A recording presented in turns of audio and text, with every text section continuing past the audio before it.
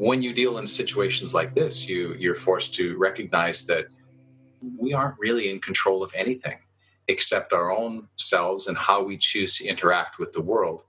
And that happens moment by moment.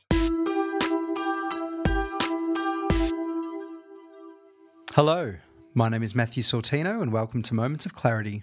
Today I'm speaking to Lee Watanabe Crockett. Lee is an author, speaker, designer, inspirational thinker and the creative force behind some of the most exciting transformations in education happening worldwide today. He has cultivated skills in Aikido, studied tea ceremony while living in Japan, and studied painting in Florence. He also studies traditional Zen Buddhist music, which he performs on a shakuhachi, the Japanese bamboo flute.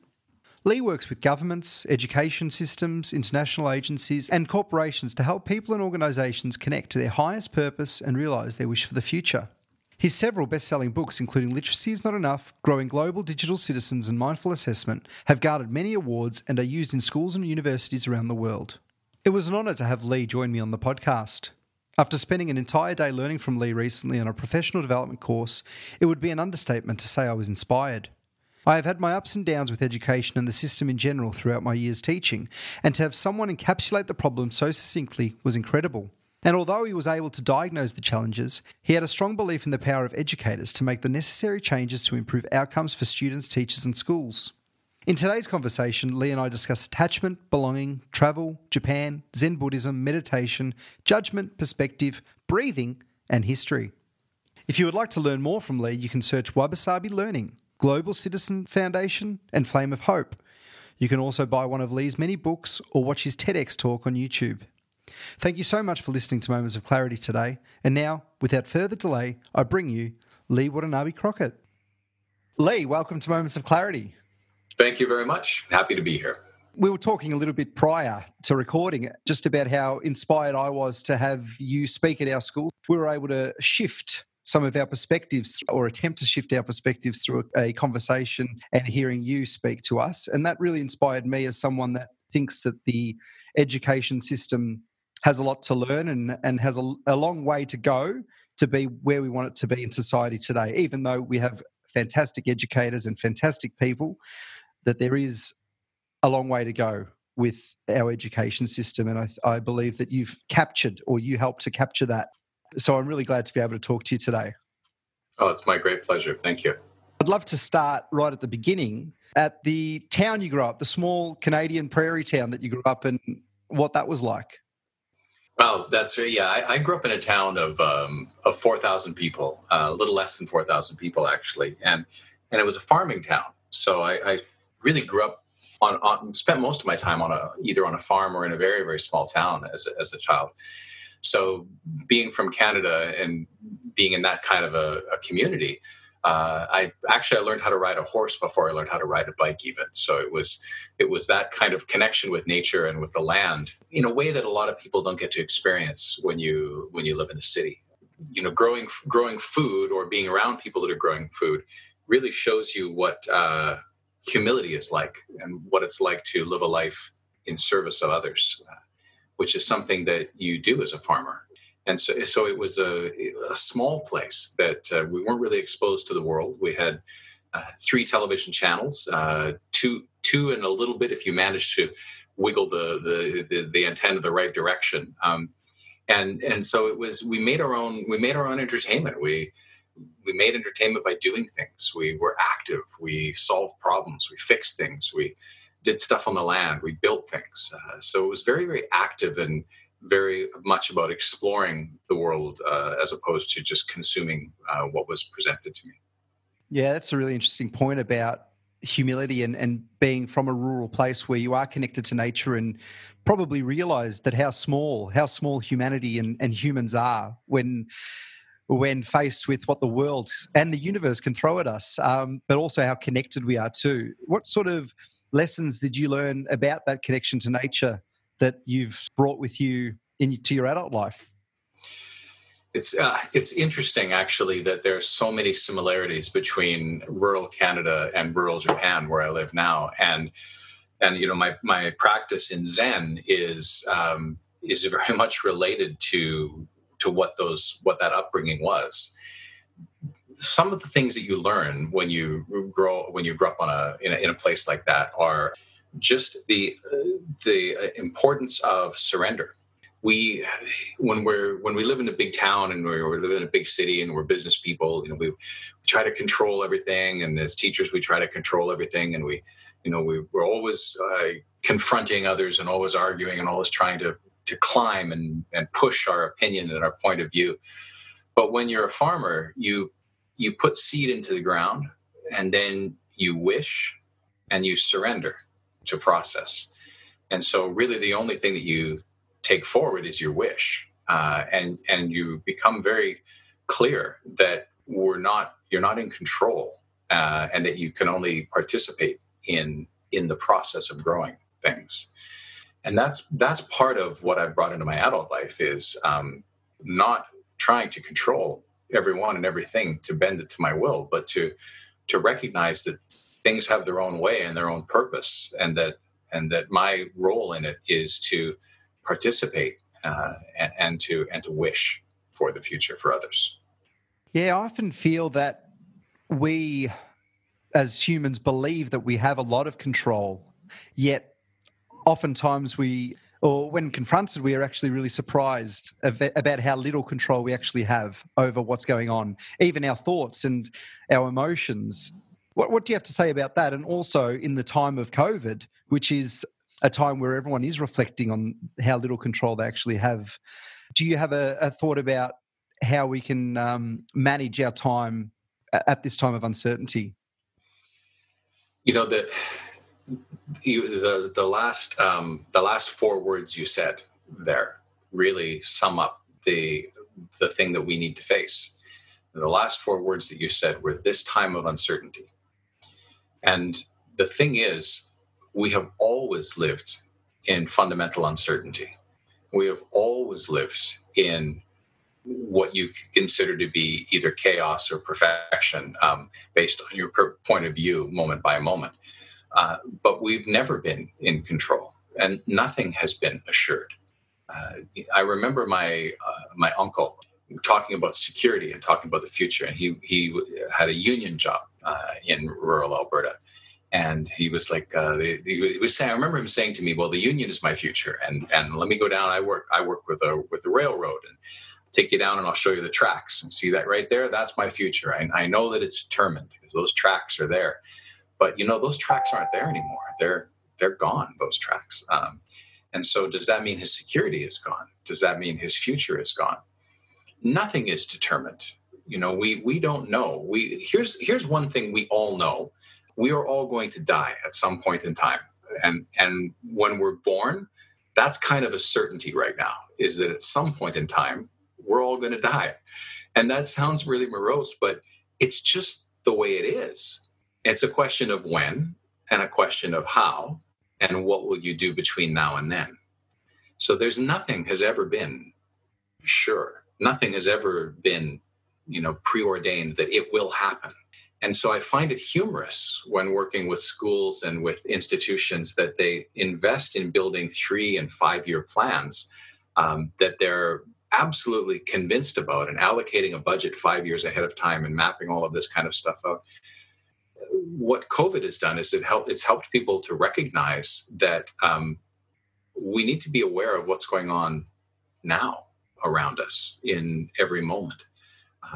And every moment is only that moment. So there's always been fundamental uncertainty, always. And I think that what this is helping us to do is to recognize that, and then to determine, well, what will we do in this moment?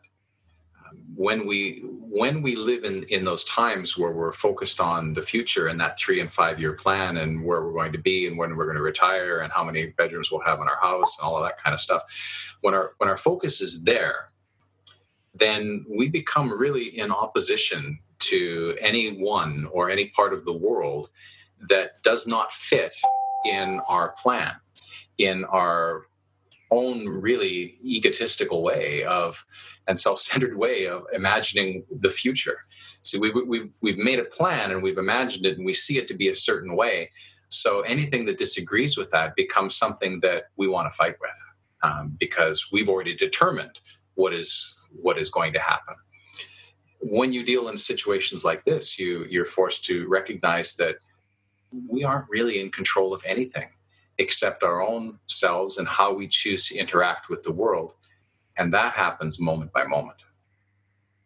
Well, on that note, and probably a lot earlier to ask this question than I wanted to originally, but we're not in control. We know that, and we don't know what's going to happen. But do you have an optimistic outlook about this, that we can actually grow as humans, or do you feel, like I do some days, that we are on a pathway that can potentially push us towards a more negative future, one that where uncertainty and almost a lack of resources or a lack of people feeling in power, that we may go down a road where people are trying to assert their power again, whether that's through sort of tyranny, war, or something along those lines? I know that this is something that you're it's looking well into the future, but I've just finished reading a book on tyranny by Timothy Snyder that outlines what happened in the pre-World War I, pre-World War II, and post-World War II, and how history seems to be repeating itself again in many parts of the world. What would you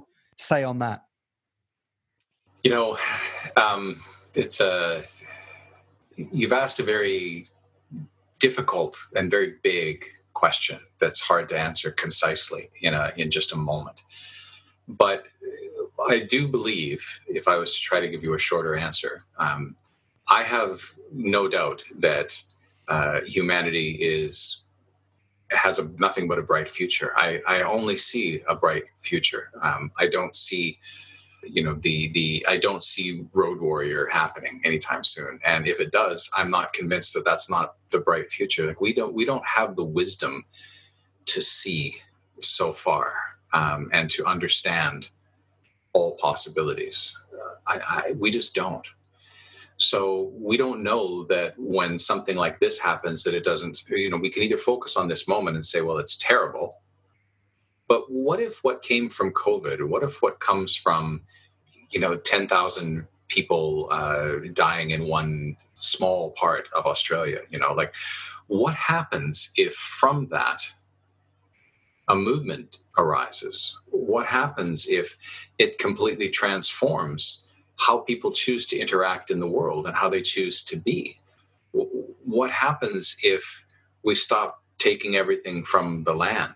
What happens if we create peace amongst ourselves and with our fellows and with our neighbors? And I can't see that far. And no one, I think, has the wisdom to see all time and all space. So we judge things moment by moment. And if your time frame is moment by moment, if that's how you see the world, is through the illusion of time, which is an illusion and a construct that our minds create for humanity, is something we create to help us to make sense of the world.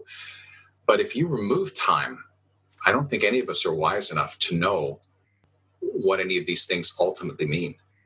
And what the end result of them will actually be.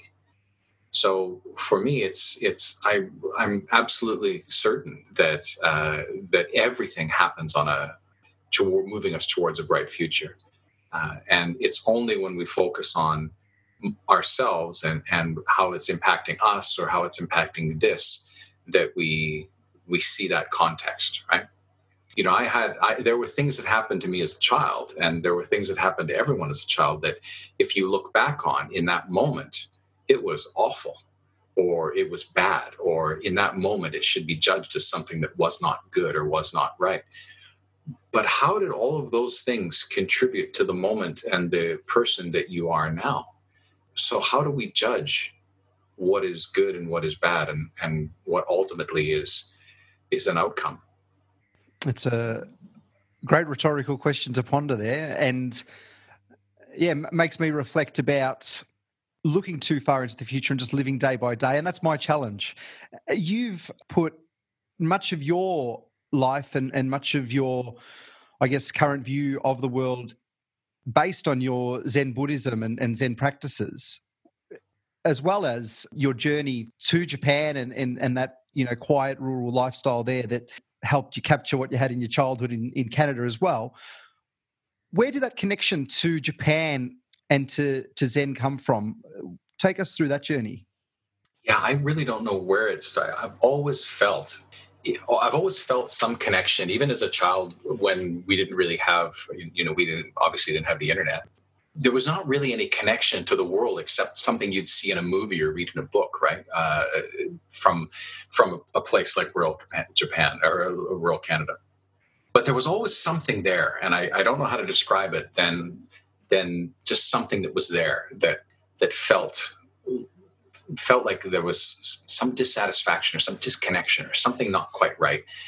I never quite felt like I belonged where I was. Is really kind of how I describe it. In Canada, there's certainly in rural Canada, there's a certain way that you are, in a certain way that you live, and some people never really go that far from their home, or never think outside of their own country, or even their own little village, or their own province, or their own state. And I think that's the same everywhere. But for me, I always had this feeling that there was more. And it wasn't until I was living in Edmonton, actually, in Alberta, and you would think of moving from one side of town to the other side of town. You do something like that. But all of a sudden, I had this realization sometime that you could throw your stuff in a car and just go. Like, there was no fence. You weren't blocked from going other places. And I think it's a mindset that we get into. Well, my job is here, my house is here, my family is here. This is, so my life is here. You hear people say that, my life is here. But what is here? Because if you think about it, we're sitting on a planet that is spinning through space at a speed that we can't even comprehend. And I don't mean the speed of the rotation of the Earth, but if you add to that the rotation of the Earth around the sun, if you add to that the sun moving in this particular galaxy, in this arm of the Milky Way, we are never in the same place ever in our lifetimes. So there is no such thing as I belong here. Everything is in movement. So it's an illusion that I'm from a specific place, or that is where I belong. And it's a construct that we put in, which helps to frame our thinking. When you remove those boundaries, you start to see other possibility. And so I always felt that there was somewhere more and something else that I needed to do. And I didn't have the feeling of settled or of that feeling that people get of home until the first time that an airplane landed in Japan for me. And I had that feeling that not that this is where I am supposed to be, or where I should move here, but that I was somehow belong for a moment in this place. And it was the first time that I ever felt that feeling that people describe as feeling at home. Was the first time I landed in Japan. So I don't know where it came from, but there was a process that led me to be comfortable in being a citizen of the world and in moving. And it changes you. Working in 20 countries and working in different cultures and with different religions and different backgrounds and different curricula and different parts of the world, you never can go back. I wouldn't really fit in where I grew up in that construct. You kind of don't belong anymore in those places. And so I also don't belong in Japan. I'm a foreigner here, and that doesn't mean that I'm not welcome. I'm treated so wonderfully here in every aspect. People are so generous and kind, but I don't really belong here. And I also spend a great deal of time in Australia. I used to, when you used to be able to get on planes. So, there's a part of me that belongs. So I'm where do I belong is a interesting question for us to ponder. So that, when you start to remove those constructs, it really doesn't matter whether I'm in Canada or Japan, or if I'm in Dubai or Australia. It's more of a question of how do I choose to be where I am in this moment, because where I am is constantly changing. There is never in the same place for more than an instant.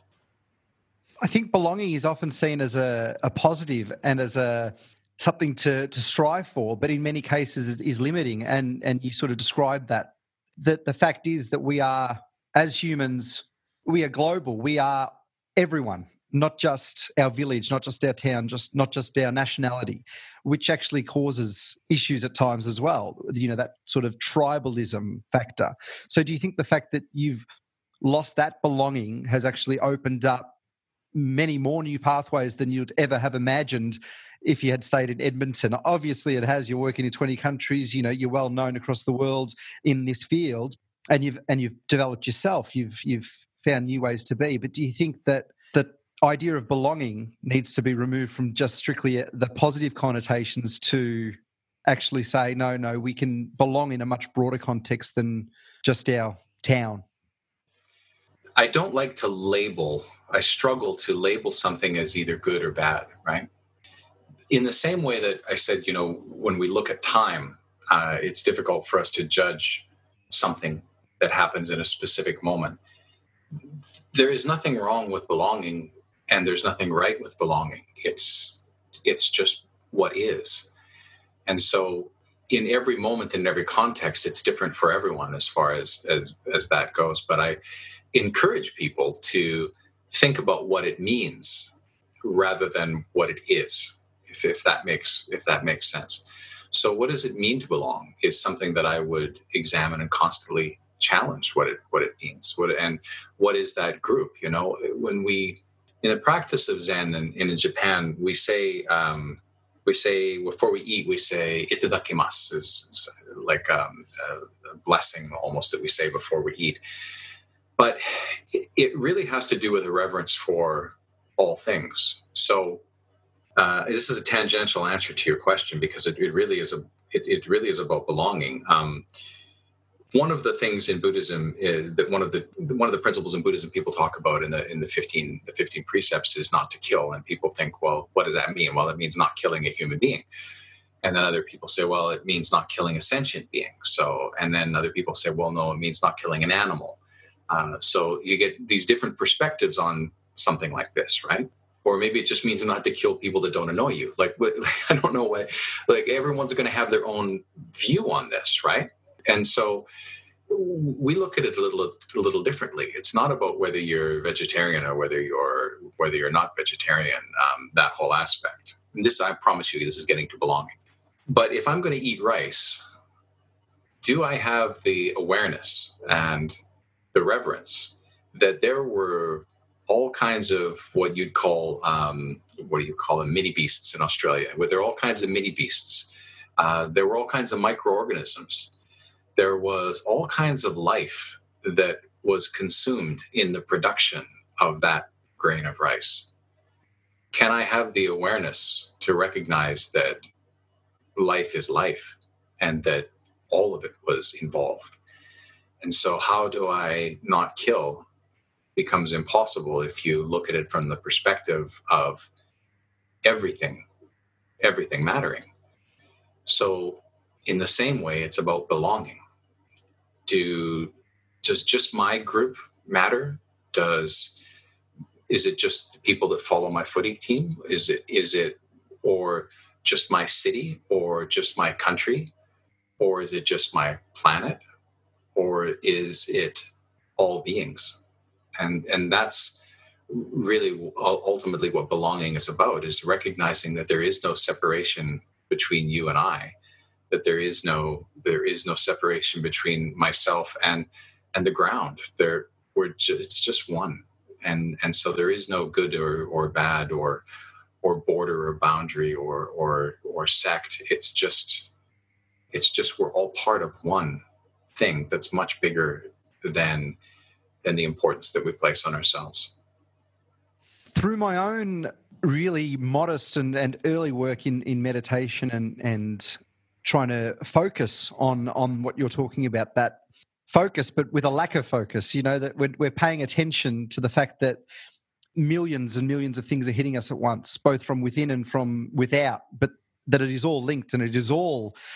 And then you sort of start challenging what is within and what is without and what is up and what is down. And that has hit me in really small microsecond fragments where I've felt it. And then it dissipates, and then I go back to seeing me as a separate being to everything else.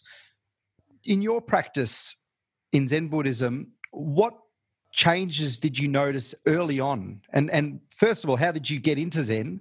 What were the changes you found early on? And then how have you now been able to continue to live your life with an understanding of those lessons you've learned and to continually go back to those lessons rather than fall back into the traps that we often tend to fall back in, especially if you're a teacher, you hear something great and then you go back to the same old ways of teaching. If you're in a city, you go on holidays, you say, I'm going to change everything. I've just gone to Nepal and been up the Himalayas, and then you go back to the rat race, beeping people on the streets. How did you allow your practice to cement itself within you? Well, firstly, I would say that I haven't. I've in no means achieved any level of perfection. It's a constant process. It's moment by moment, and so again, it comes back to the question and the perception of time, right? So I was this, then I studied that, but now I've gone back to that.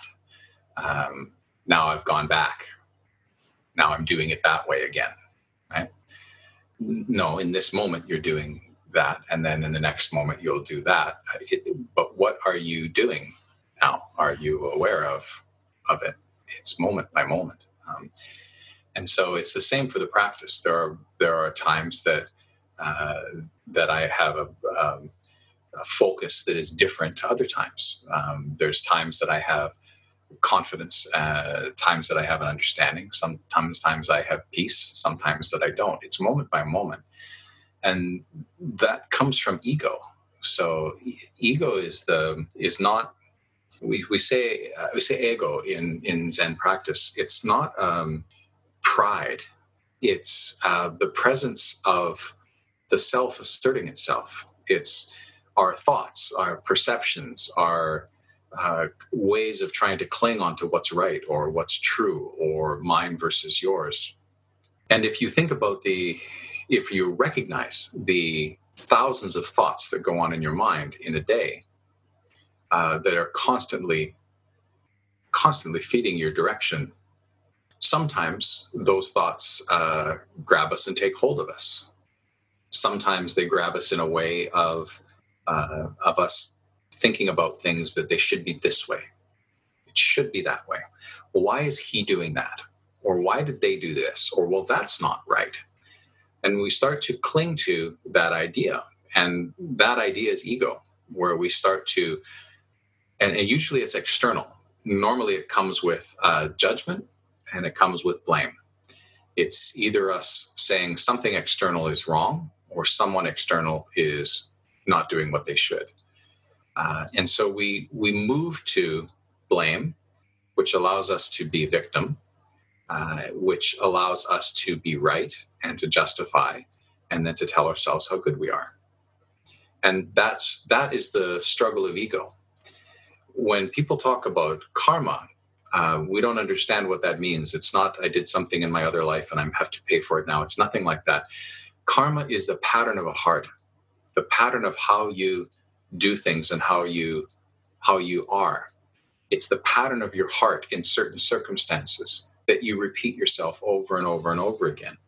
Breaking karma means breaking that chain of thought. It means not allowing that thought to take hold and to choose a different possibility. And that's how you break that cycle.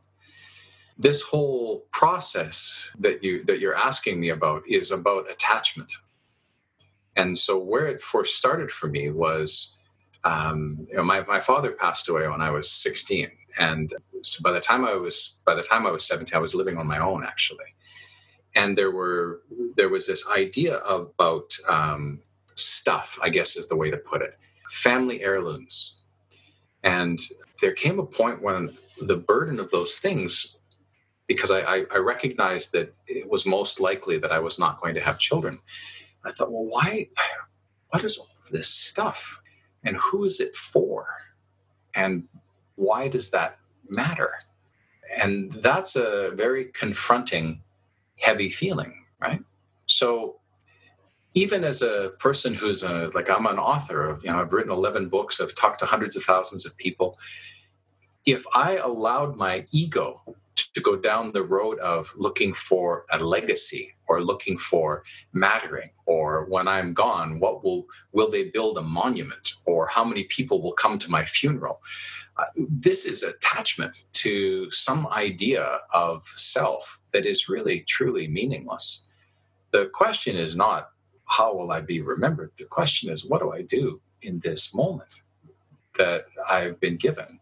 This time that you and I have, Matthew, together, if you think about all the things, all the miracles that had to happen in your life and in my life and in the life of the entire world, of everyone, for us to have this moment together, it's unbelievable that we have an hour to have this conversation.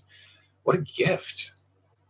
So I could be thinking about, the meetings and the other things that I have to do, or the things that come next, or I can really just be grateful that I have this moment and just be here for this time rather than squandering.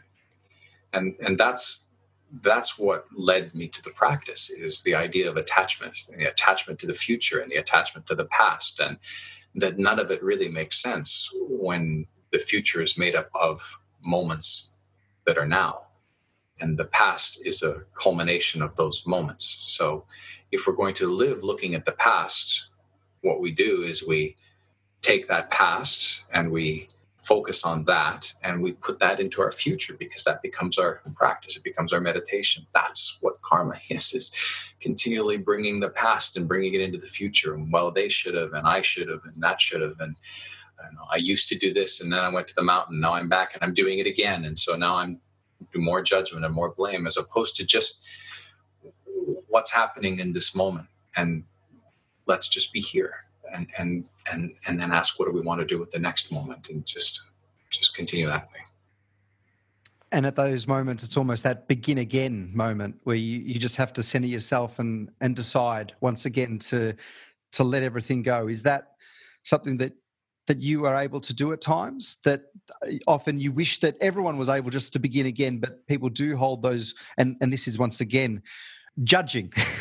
And I'm not trying to judge or put, everyone's got their own experiences, but the fact is, if we were able to begin again when we're at that moment where we can allow anger to fester, or a grudge to start to grow, or even, self-worth starts to diminish. If we are able to begin again and breathe, we do realize that there is strength in that, and also opportunity and possibility for a much better next moment.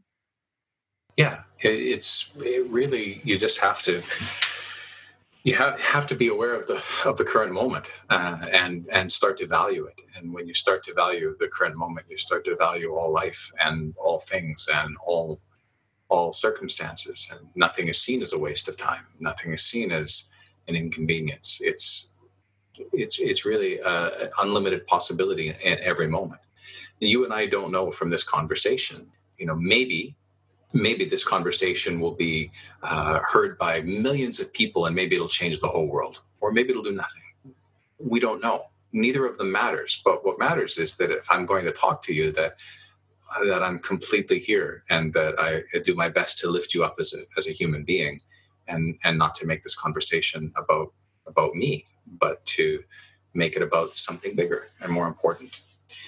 That cycle of finding that center in Zen happens through a couple of different means, but the primary driver of that is Zazen, the sitting meditation, the sitting practice, which in the West we talk about mindfulness, and it's something that I struggle with, because to me it's often what we do is what I would call McMindfulness, right? It's like we've kind of grabbed the little essence of the practice and said, oh, that's good. I feel comfortable sitting and doing that, and then missing what the whole thing is about. And I really wish for people to experience a deeper sense of what that practice is. But in Zazen, it's constantly about being aware of that moment, of being aware of that thought, and of allowing it to just kind of disappear. And when we allow that to happen, when we don't stay attached, fixed to those thoughts, then we can start to sense something that's different and something that's real and that's our true self and our true nature. And the fact that we're all connected. There's a moment that happens in breathing, for example. Right? A lot of times in Zazen, we focus on our breath. When you come to the recognition that the breath that is in your lungs is the same air that's everywhere, and that there actually is no me and them, there is only us together, that it's all just one. That only happens through calming the mind that wants to control everything. And Zazen, sometimes, especially like when you're in a monastery training, it's not easy work. There's a week that happens called session that I have not been able to make through completely yet because of the physical stamina that it takes to be a monk, let me tell you. But that starts at 3 a.m. and continues between either weeding and cleaning a garden. The beautiful Japanese gardens, they're beautiful for a reason. It's because someone is very mindfully picking pine needles out of moss one at a time. And that's the work of a monk. And being present to that in that moment is mindfulness practice and sitting Zazen and the way that we eat and everything. And it goes on 21 hours a day. There's no rest and no stop. And monks live like that in Zen monasteries here for 5, 7 years, or sometimes their whole life, devoted to just doing that work for others to see what dedication to eliminating the self looks like. It starts with Zazen, and some people can do 3 minutes or 5 minutes. And I just encourage people to not judge, well, a monk does it 15 hours a day or 21 hours a day, but just to stop any moment. The great Roshis here, the great Zen masters in Kamakura and in Kyoto will tell you that it's not about how long. It's about do you do or not do. And so even just the breath that you take when you're standing in line at the supermarket, or the moment that you take before you get on a phone call, or the moment that you take in pause and reflection before you answer your spouse or talk to your children, that is the practice of finding moment and moving forward without karma. So it's in that breath of every moment, Matthew. During our conversation at the school, during your TED Talk, you had a couple of ways to bring people back to that moment and to almost test themselves in a way, the squeezing of the thumbs, doing little tasks where we had to try to connect dots, using one line, and that we had to think outside the square. These sort of activities, is there something that you can think of that's short and for people at home to be able to do when they're just listening to this? Is there something that you can help us all actually think through action right now? Yeah. Are you breathing? Are you breathing, Matthew? I definitely am. So do you always breathe? If you count the pauses between breaths as breathing, then yes. So you're always breathing, right? Are you aware that you're always breathing? No. Right. But intellectually that you are always breathing. Are you aware right now that you're breathing? Yes. Right. So it's the same for the mind. The mind is always thinking. We're not always aware that the mind is always thinking and the mind is always talking to us. And we call it monkey mind in Zazen. It's like in Zen, like a monkey jumping from branch to branch to branch all over the place. Monkey mind is always happening. Are we aware of it? No. But from time to time, we're aware that we're thinking. And then from time to time, we concentrate on our thinking. It's pretty tough for us to stop breathing for any period of time. Something's going to give if we try to stop breathing. So a wonderful thing to do is to focus on that breathing. And in Zazen, the way that we approach it, the early way that we do this is through counting. And if you play a little game with yourself, if you're just aware of your breath, And just once you start being aware of your breath, it's hard to go back to not noticing that it's happening because you're aware of it. But try to take a breath and don't focus on the breath in, focus on the breath out. And when you get to the end of your breath out, just imagine that someone is just gently pushing on your back the way that you'd help an older person to kind of move up a hill, just to push that little bit extra breath out. And count 1 and be thankful. So the way that we do that, we breathe out, and in Japanese, we do hito. And we let breath come in. Don't focus on the breath in because we, and then it's all about, it's too tight. Focus on the breath out.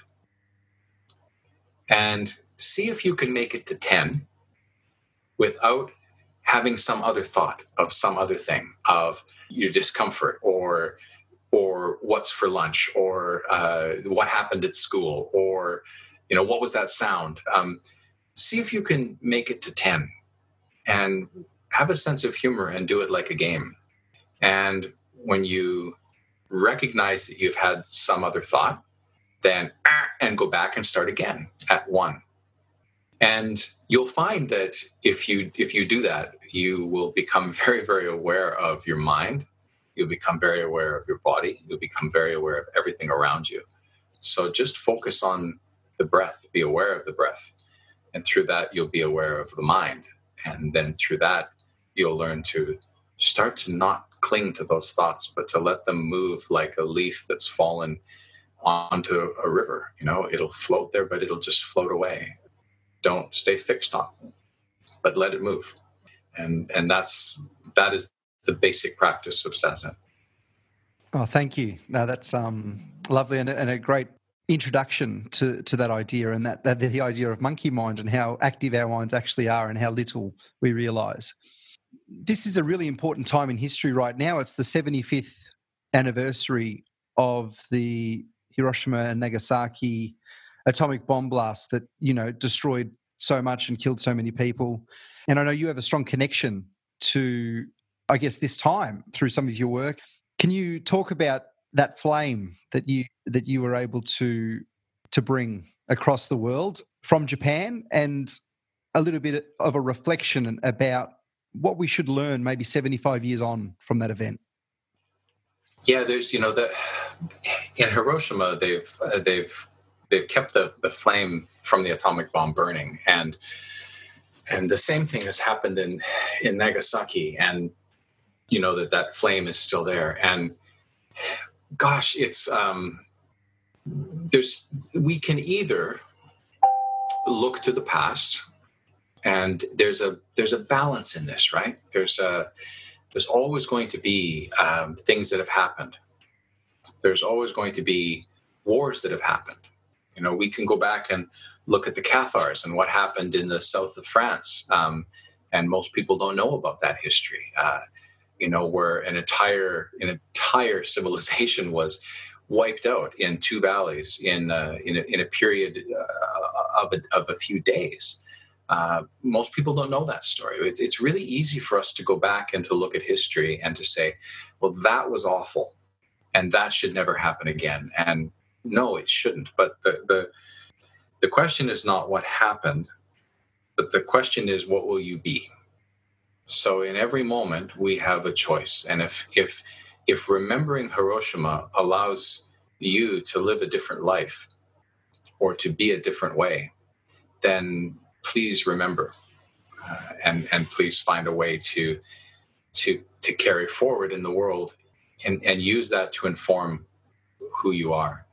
That's what I would say about how we approach those things is always with some sense of humility. But I get very uncomfortable when we want to remember and we want to say, and shake our fist, because it comes back to blame, and it comes back to finding something external that we want to use as the cause of our own suffering, not recognizing that the cause of our own suffering has more to do with clinging to our own ideas and jumping from branch to branch with a monkey mind. So if you were to visit Hiroshima and you were to visit Nagasaki and you were to meet people who are second and third generation survivors from Hiroshima, you would find that there is actually a peace that they carry within them and a humility and a wish for the world that has nothing to do with remembering as an anniversary, but just with how they choose to be in that moment. And that's ultimately what this life is about, is finding a way to be one and to have compassion and to move forward in serving us all and serving each other as something bigger than ourselves. On that, I was in Japan last year, or it might have been the year before now, and I was in Hiroshima and was there, and there were these volunteer tour guides that would tell you all about what happened, and they were just so, as you said, it wasn't about remembering in a really sad way. It was about telling the story of what happened and how things have rebuilt and how people have come together and learned from it and kept that in their heart, that flame, that eternal flame. And there was actually an old bank that I entered just randomly that I realized was still standing from the original blast. All the wood inside had been destroyed, but the actual building was still there. And you went down into the underground area where they actually had the vault. And in that vault were about 50 pictures of people that drew pictures of their memory of what happened. So the horse on fire, the people dying, people jumping in the little baths just to try to survive, and the horrible images. But then it was a recollection from that. And it was all about not that victimhood, but about what's next. What lessons, not only what lessons can we learn, but also how can I that experienced this be better, but also how can you that is seeing my experience, how can you be better? And then went back upstairs, and a piano that had survived that blast was about to be played by different Japanese artists and musicians. And basically for the next couple of hours, I watched this piano that had survived that blast be played. And this was all by chance and all by luck. And it was one of the most amazing experiences of my life that I was able to be there for that in what seemed like quite a almost an invitational event, but I somehow ended up there. And that is, I think something that you reminded me of with that description, and that it was not just about the memory and the history, but about, playing that piano. That piano survived, so let's play it. There's a bigger realization for us in all of that. There's so much opportunity in every moment. There's a friend of mine, who's a Zen abbot in a little community not far from Kamakura, in kind of a rural area of Yokohama, and he was telling me about what's happening in his neighborhood and kind of some of the things that are going on there. And what we were talking about, and a lot of people don't recognize this, but with COVID, for example, lots of people have lost their jobs, of course, right? Well, in Japan, there's a lot of single mothers, and most of the work that they would do would be part-time work, and not very well-paid part-time work either, But they were the first people to go from most companies. So you have single mothers with kids who basically are living in poverty and not even eating themselves, just to make sure their kids eat, and not talking about it in any significant way. And so part of what this gentleman is doing this monk is doing, this friend of mine is just buying groceries and just going down and buying bags of rice. And he knows who the single mothers are in the 10-block radius around him, and just randomly coming just to say hello, and I brought a bag of groceries. And that's it. No comment, nothing on the news, just being responsible in some humble way for the people around you. And we very much like to focus on the other side of the world, right? And and I'll give some money to this, or I'll donate to that. But there is a difference between service and charity. And charity is about collecting change, but service is about actually giving of your heart. And so the one thought I would really like to leave you with from this whole conversation is for us all to reflect on what space can you find in your heart for the suffering of another human being, and then to do something with that space. And it's not about being able to be proud. It's just recognizing that in your own community, in your own family, in your own life, that people are suffering in the same way that you do. And just take a moment to find a little space there for one person and see what happens then with your life. Oh, thank you. And this podcast is called Moments of Clarity, and I think you've provided us a reflection for us to find our own moment of clarity there. Have you personally had a moment of clarity recently that you'd like to share with us? Moment of clarity recently, gosh, there's so many. I'm constantly recognizing my need to shift and my need to focus on doing things differently. Yeah, they happen and every moment of every day is like a moment of clarity for me. So it's hard for me to pin down just one, Matthew.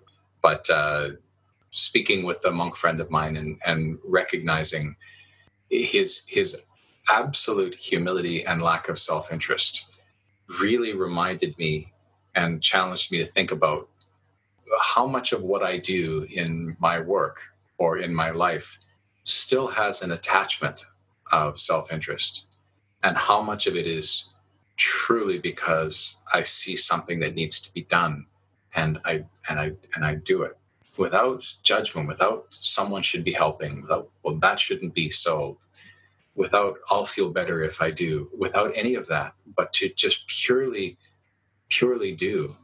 When I saw the humility in how he was approaching things, and the complete lack of self-interest in what he was doing, it really challenged me to reflect on whether or not I really purely have as much pure intent in my actions in every moment.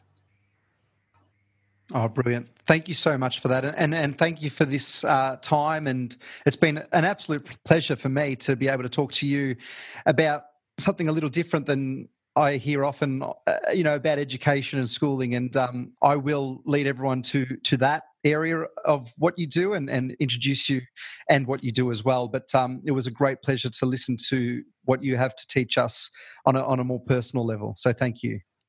Thank you. It's my great pleasure. I appreciate that time together.